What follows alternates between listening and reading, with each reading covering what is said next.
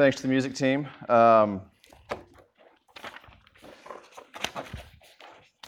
Some weeks are more hectic than others, right? That's true in music prep as well. It occurs to me, tonight we're talking about prayer, and I think sometimes you hear music sort of like in an off week, and it's easy to sort of think like, oh, wow, that's really noticeable. But if we're honest, as we prepare to talk about prayer, sometimes we think, my prayer is often off. My prayer life is often, it doesn't exist. And there's so many things around us where we're tempted to think we perform poorly. And the beauty of the gospel is that Jesus has performed for us. Our prayers are accepted because of what He has done for us. Our worship is accepted because of what He has done for us. And so I just want to extend my welcome to you, especially if you have no idea what you think about Christianity or Jesus or this room or this group. Christianity is not about you getting right with God. It's really about understanding how Jesus has made it right for us. And so I would just say that by way of introduction. We're continuing through the Sermon on the Mount, and we're going to read from Matthew 7, where Jesus talks about asking, seeking, and knocking. So let's read this and we'll pray. Jesus says, "Ask, and it will be given to you. Seek, and you will find. Knock, and it will be open to you. For everyone who asks receives, and the one who seeks finds, and to the one who knocks it will be opened. Or which one of you, if his son asks him for bread, will give him a stone? Or if he asks for a fish, will give him a serpent? If you then, who are evil, know how to give good gifts to your children, how much more will your Father who is in heaven give good gifts to those who ask Him?" Let's pray right now. Heavenly Father, thank you that we can call you Father through Jesus Christ. And we ask that you would be with us now. We ask for good gifts of ears that can hear you and eyes that can see you. We pray for good gifts of faith to see Jesus for who He really is. And we pray for your Holy Spirit. We pray these things in Christ's name. Amen. I was thinking, one of the hardest things about liking someone romantically is trying to figure out if you can tell them, right? What's harder than liking someone romantically and them not knowing? Oh, I know. Liking someone romantically and them knowing and saying, but I don't like you that way. That's worse, isn't it? That's way worse. I was thinking about early on in college, I had a crush on a girl, not Melissa, and I wanted to ask her out, and I called her up, and I said, hey, how about we go to dinner sometime, right? It was nicer than that, right? I was, told her who I was and all of that. And she said, that sounds great, only if we go as friends. Of course as friends is what I said. What do you mean? Of course that's what we're going to go as. Well, who has dinner and we're not friends? And I hung up after the end of the conversation and I never called back. We never nailed down the details of that dinner that we were going to go to as friends because I was so embarrassed, right? You can imagine. I did not want to go as friends. I felt awkward. I felt a pit in my stomach when she said as friends. Oh, no. Maybe there's somebody that you want to ask out and there's this nagging sort of thought, what if they say no? What if they say just as friends? What if they say not even as friends?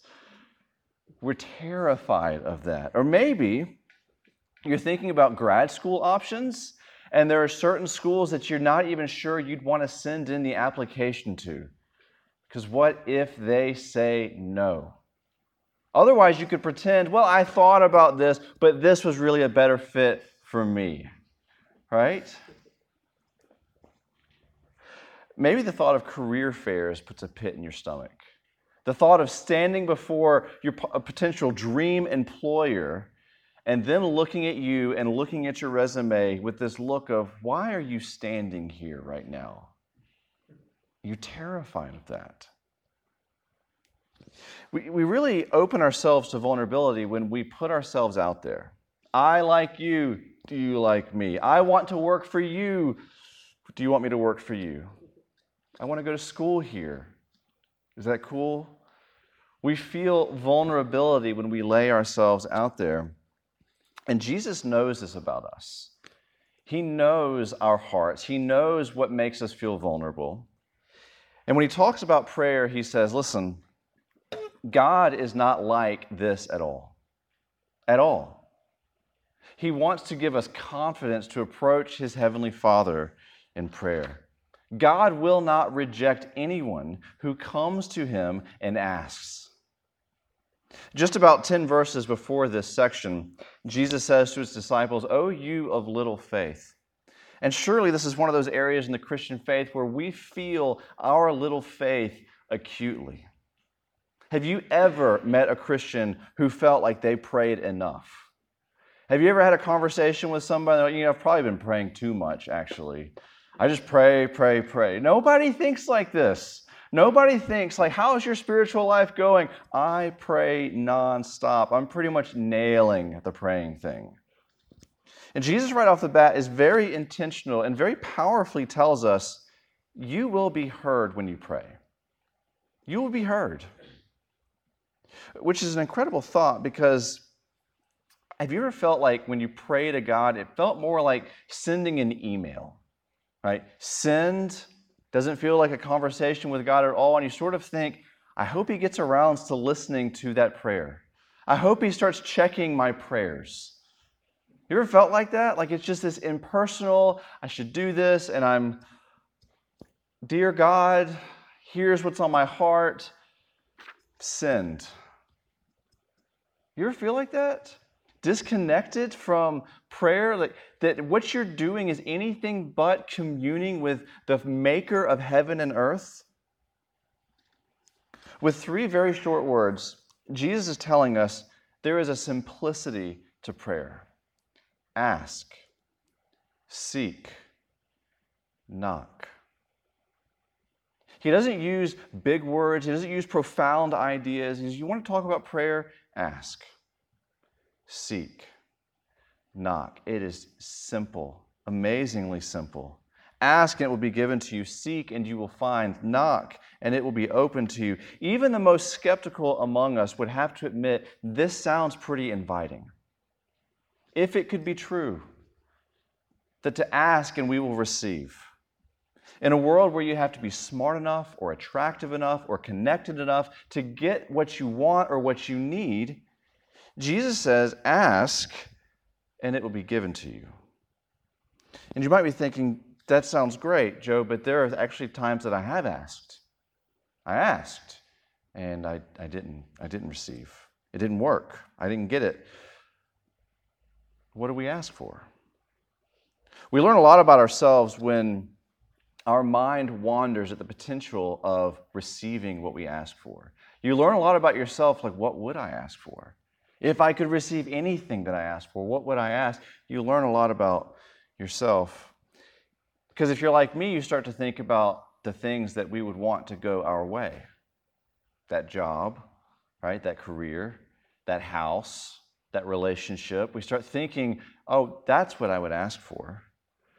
Basically, I want to be attractive, surrounded by attractive people. I want to be a 5-star surrounded by 5-star people. I want power, and I want fame, and I want popularity. I want money. I want things to go well for me. And I say that out loud, and it's like, oh, right. Like we've been talking about all over the Sermon on the Mount. I care a lot about my glory and my kingdom, a whole lot more naturally than I care about Jesus' kingdom and Jesus' glory. Jesus' half-brother, James, also teaches on prayer in the book of James. He says this in chapter 4. What causes quarrels and what causes fights among you? Is it not this, that your passions are at war within you? You desire and you do not have, so you murder. You covet and cannot obtain, so you fight and quarrel. Now listen to this. You do not have because you do not ask. You ask and do not receive because you ask wrongly to spend on your passions. I was at a gym today playing racquetball with my neighbor, and I noticed in the equipment, the workout area, I'm not very fluent in gym terminology, Sorry, Ezra.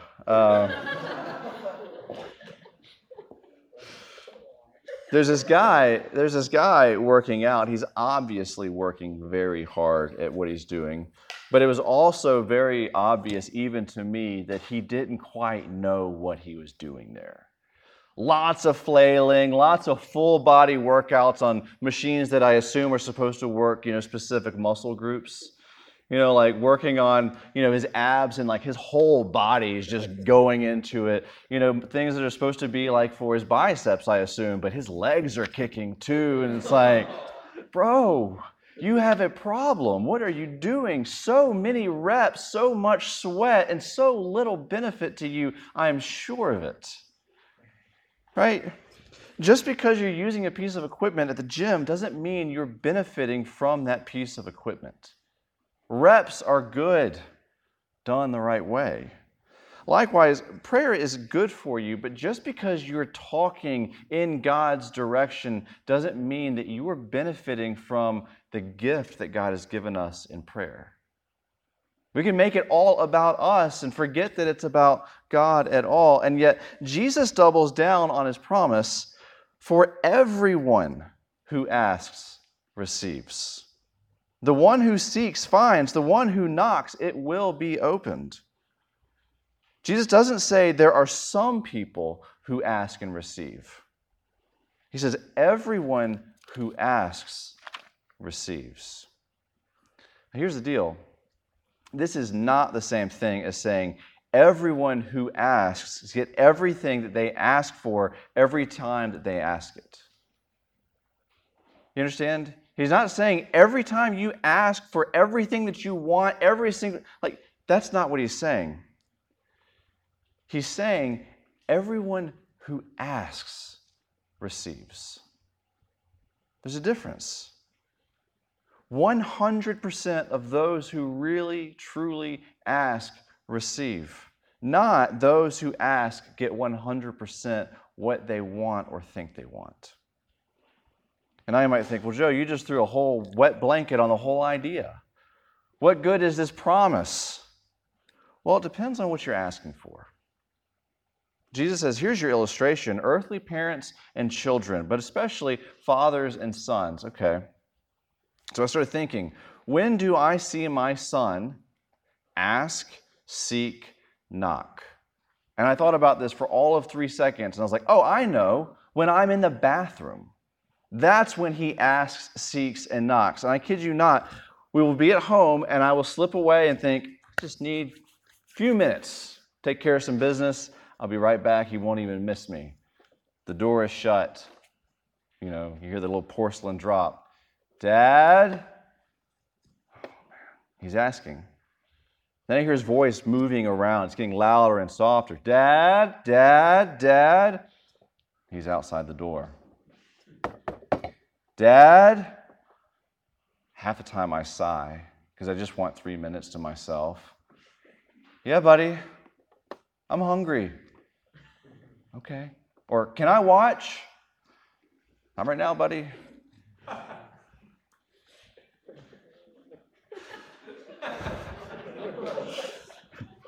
The phone. The phone. Watch the phone.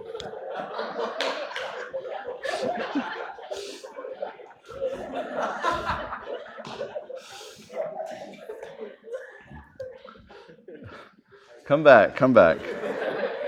Jesus is saying all of us have been created with the capacity to know what a father is like. All of us have been created with this capacity.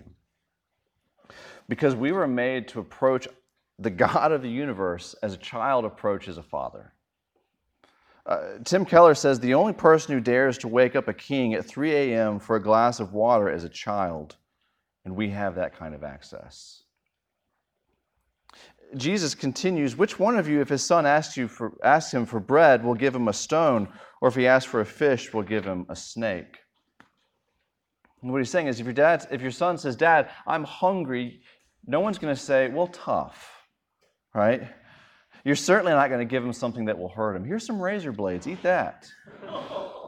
That's what Jesus is saying, right? And if someone would do something to hurt their son, Jesus is saying we should at least assume that that is wrong. That's what he's saying. Maybe you're thinking, well, Joe, you don't know my father. He's a bad dude. I have a bad father. Maybe you're thinking that. And maybe that was your experience, and I'm sorry, truly. And unfortunately, we all have daddy issues to some degree or another. But how do you know he was bad? If your father was bad, how do you know he was bad? If your father was good, how do you know he's good? What's the standard by which you're judging your father? Because what Jesus is saying is instinctively we recognize a good father or a bad father when we see them, when we spend time with them. Instinctively we know because we were created to recognize good fathers. We were created to have a relationship with God as the good father. I'm a good dad. I'm not a perfect dad, but I'm a good dad. And I say that because my kids know that I love them. I know that they love me. If I'm in the house, then they will likely look for me. They know that I am approachable. But sometimes when they find me, I sigh. Again, I just want a few minutes to myself. I just want a few minutes away from you. And I think this is part of what Jesus means when he says, you who are evil know how to give good gifts to your children.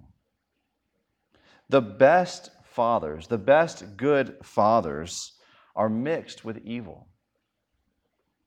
We sigh at our children. We want space from our children. We're impatient with our children. And what Jesus is saying is our Heavenly Father does none of these things with his children. Never impatient. Never says, leave me alone. Never says later, right? In that sort of, I don't want to be approached. And the worst earthly father is meant to leave us longing for a father that's actually good. I can call you bad because there is a good father. I can call you good because even in your own broken ways, you point to a heavenly Father. And that's why he finishes with, how much more will your Father who is in heaven give good things to those who ask him? Even the best dad is evil. How much more will your Heavenly Father love you? How much more will your Heavenly Father give you good gifts? So this is the million-dollar question for me. What are the good gifts that God gives? How should we pray? We've already covered the Lord's Prayer, and so I won't rehash that. If you're interested, you can talk to me about that. You can check out our handy-dandy podcast. But I want to move in a different direction this week. Sometimes people ask, is it appropriate to pray for those who are sick? Of course it is. We know that because when Jesus walked around, people would go to him and say, will you please heal, my child? And he would. It's appropriate for us to go to him with the same sort of requests. Is it appropriate to pray for wisdom in choosing the right job? Of course it is, because Jesus tells us to pray for wisdom and our Heavenly Father will give it to us. But our immediate context is the Sermon on the Mount, where Jesus calls us to live for him as king and his kingdom. We're called to be salt and light, so much so that others praise God because of us. We're called to care about God's law and his righteousness. We're called to fight the anger and the lust in our hearts and call it what it is. It's wicked. We're to pursue marital fidelity at all costs. We're to love our enemies and not just love them, but forgive them when they wrong us. And to take care of the poor, because we love the poor and not the applause that taking care of the poor often brings from others. We're called not to be anxious, but to love God's kingdom more than we love our own kingdoms. And to worry about the sin in our own lives more than we worry about the sin in the lives of others. In short, kingdom living is hard, and it's basically impossible by ourselves. Okay? And Jesus doesn't want us to see the disparity in our hearts and our lives and the call to live in His kingdom. He doesn't want us to see that gap and give up. He doesn't want us to see that gap and say, I can't, I'm done. Instead, what He wants us to do is stop looking at ourselves and our failings and look to our God.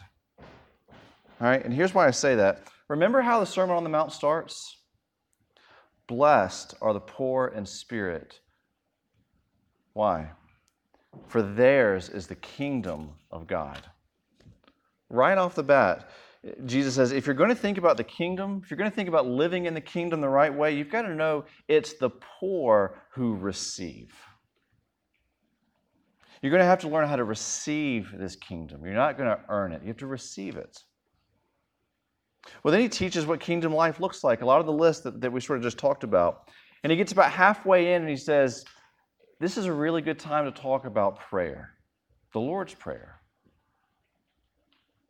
You're going to have to learn how to receive help and forgiveness from this King if you're going to live in this kingdom.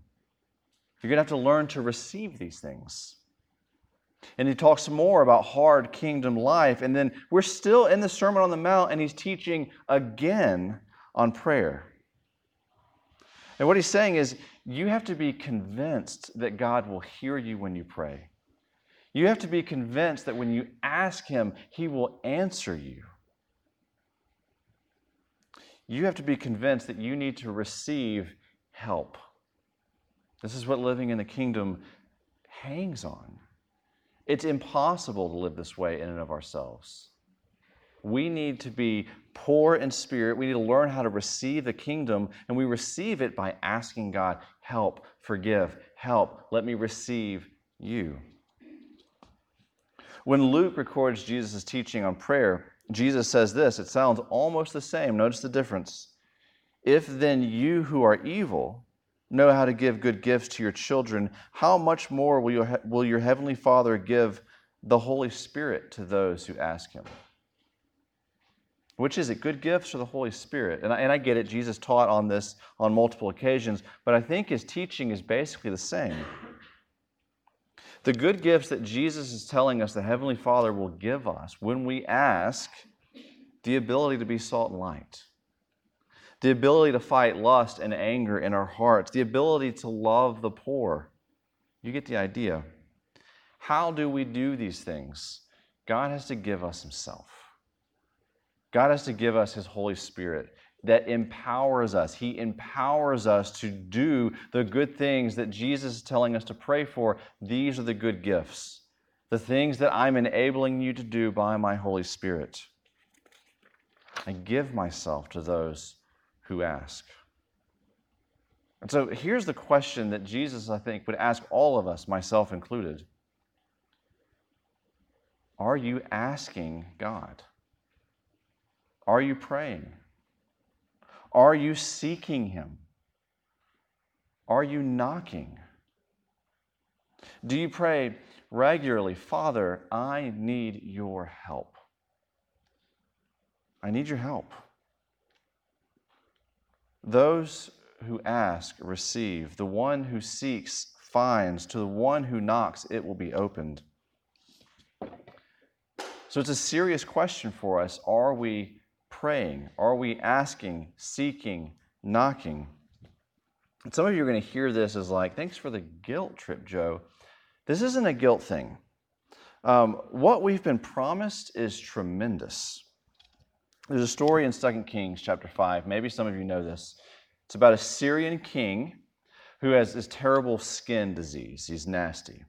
And he hears of a prophet in Israel who can heal him. And he says, sign me up, I will go to him. And so Elisha, the prophet, meets him and says, sure, I can heal you. What you do is you see the river Jordan right there? Dip in it 7 times. And the king is indignant. I've traveled all this way to bathe in a dirty Jewish river. I have rivers at home, okay? That's what he's saying. Did I really travel this far for that? And this is what the Bible says next. So he turned and went away in a rage. But his servants came near and said to him, my father, it is a great word the prophet has spoken to you.